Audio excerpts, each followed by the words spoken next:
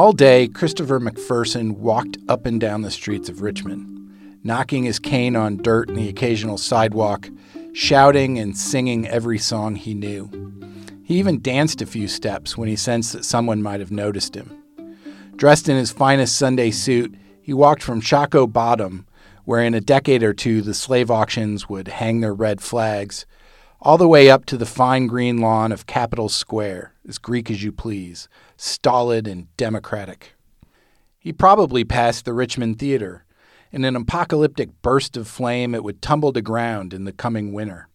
Women, children, and the state's new governor, all burned to ashes. He even made it to Church Hill, where some old patriot had famously demanded liberty or death. As he walked, he belted out hymns he'd learned in church and field songs he'd heard back home. He tried to be conspicuous, to be a bother. And when the police finally arrived and dragged him off to court, he pulled himself up straight before the judge, arranging his collar, brushing off his jacket. "I have a new name," he intoned, "and it's Fersen, Son of Christ, King of Kings, and Lord of Lords." All he'd done is shed the Mick in McPherson. Mick means son of. He was no longer connected to this world, but to the next. The judge leaned back in his chair and sighed.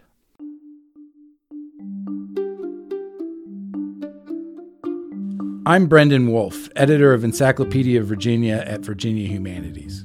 On this episode of Not Even Past, we consider the life of Christopher McPherson. He was a free black man in Virginia, and considering that, he was well-educated and successful, even compared to many white men. McPherson traveled. He knew important men. He'd earned money. But he also had a bad habit of airing his grievances, and of telling people that the end of the world was nigh. In response to this behavior, to the walking and dancing and singing and prophesying, let's just say the world was not always kind. First, though, we should back up because his journey to that day in Richmond is a remarkable one.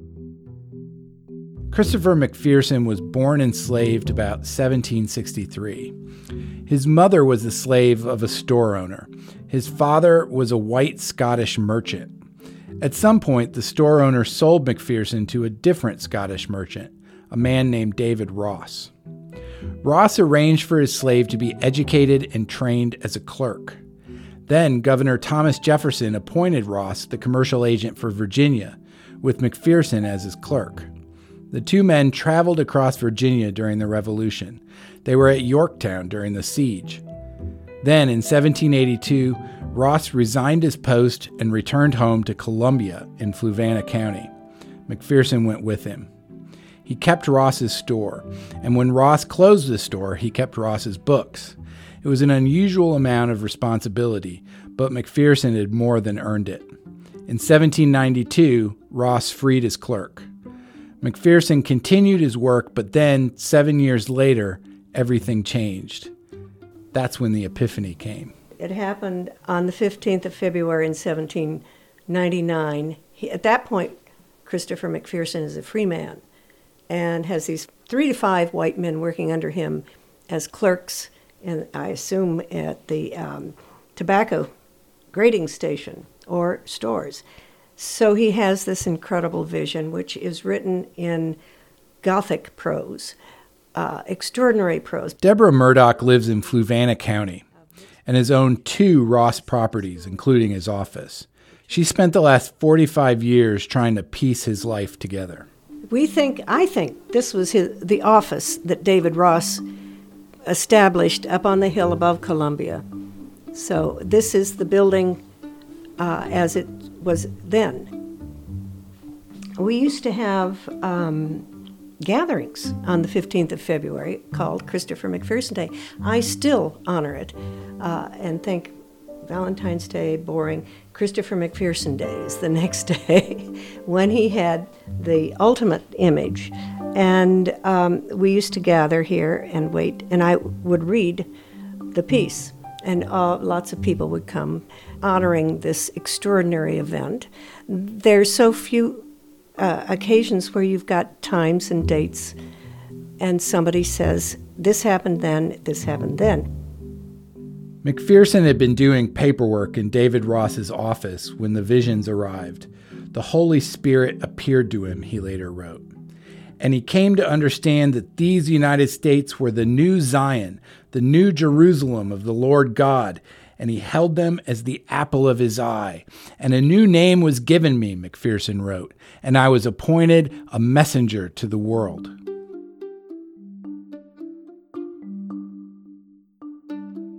He traveled to Norfolk a few months later, and on the 4th of July, with the mayor's permission, he and a friend led a procession through the city. Later that day, McPherson was baptized in the Elizabeth River in Portsmouth. This was in 1799. Soon after, McPherson began writing letters. First, he wrote to George Washington, asking for an introduction to President John Adams. Then he reached out to Adams himself. It was a letter full of alarming references from the Book of Revelations. McPherson declared himself to be the white-horsed prophet, his eyes like blazing fire, his robe dipped in blood. He received no reply. McPherson would not be deterred, however. His education and skills coming in handy, he hired on as a clerk to Congress. And while in that position, he composed an address to President Adams and the United States Senate. He wanted them to know that a prophet was in their midst, that God's judgment was at hand. Again, he received no reply. McPherson quit the job and returned to Virginia. On his way home, he stopped at Montpelier and dined with James Madison. The two had been introduced by their common acquaintance, Thomas Jefferson. McPherson sat at Mr. Madison's table, he later wrote, and enjoyed a full share of the conversation.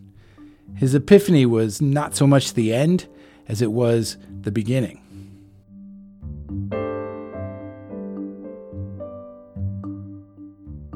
McPherson married and had children. He worked for the judge, George Wythe, and for practically every government office in Richmond.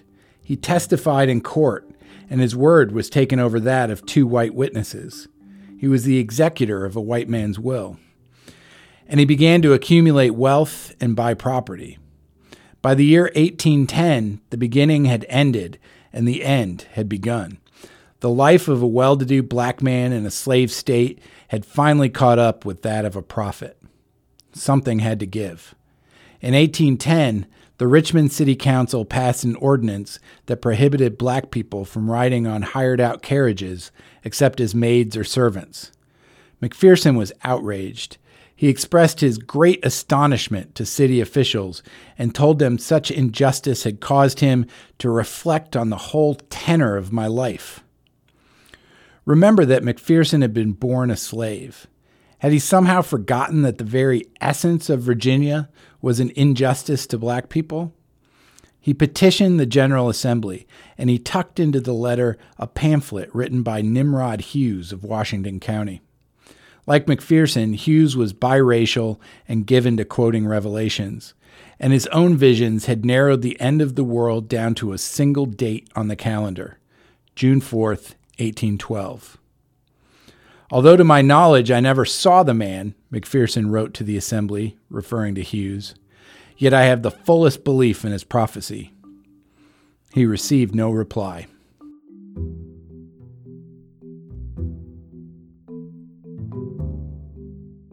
McPherson was nothing if not stubborn.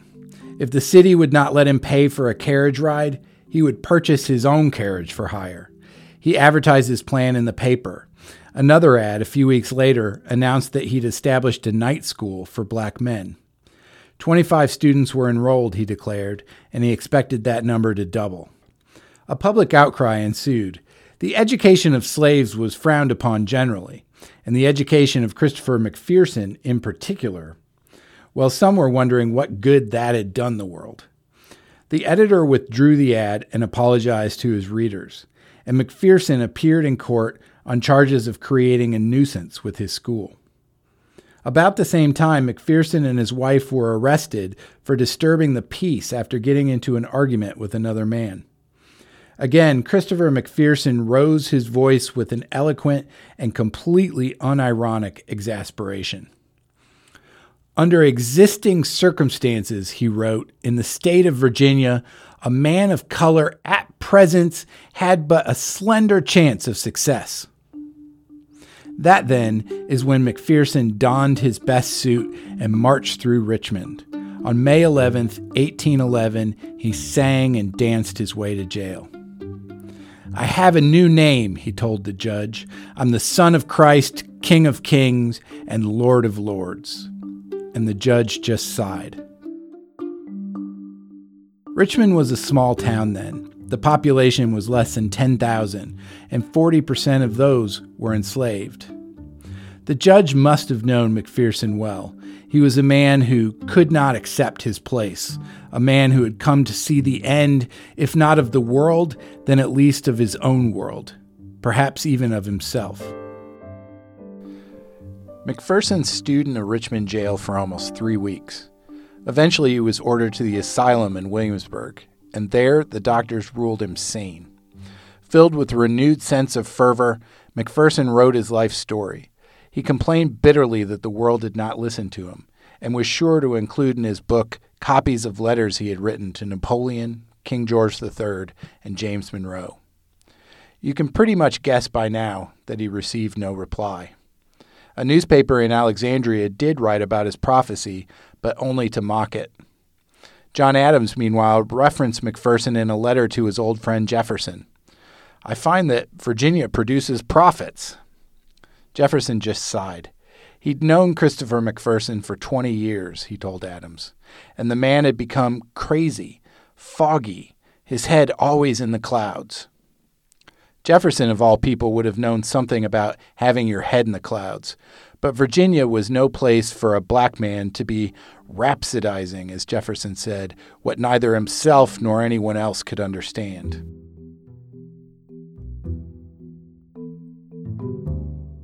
McPherson moved to New York and he died a few years later. While it's true the doctors had once deemed him legally sane, there were other ways to lose your head. Under existing circumstances, he had written, in the state of Virginia, a man of color had but a slender chance of success. Saying this was like complaining that the sky was blue. And yet maybe McPherson in his own way was right. Maybe the end of the world, the end of his world, was to come. But instead of in 1812, it arrived a few years later and a few miles to the south, at Appomattox.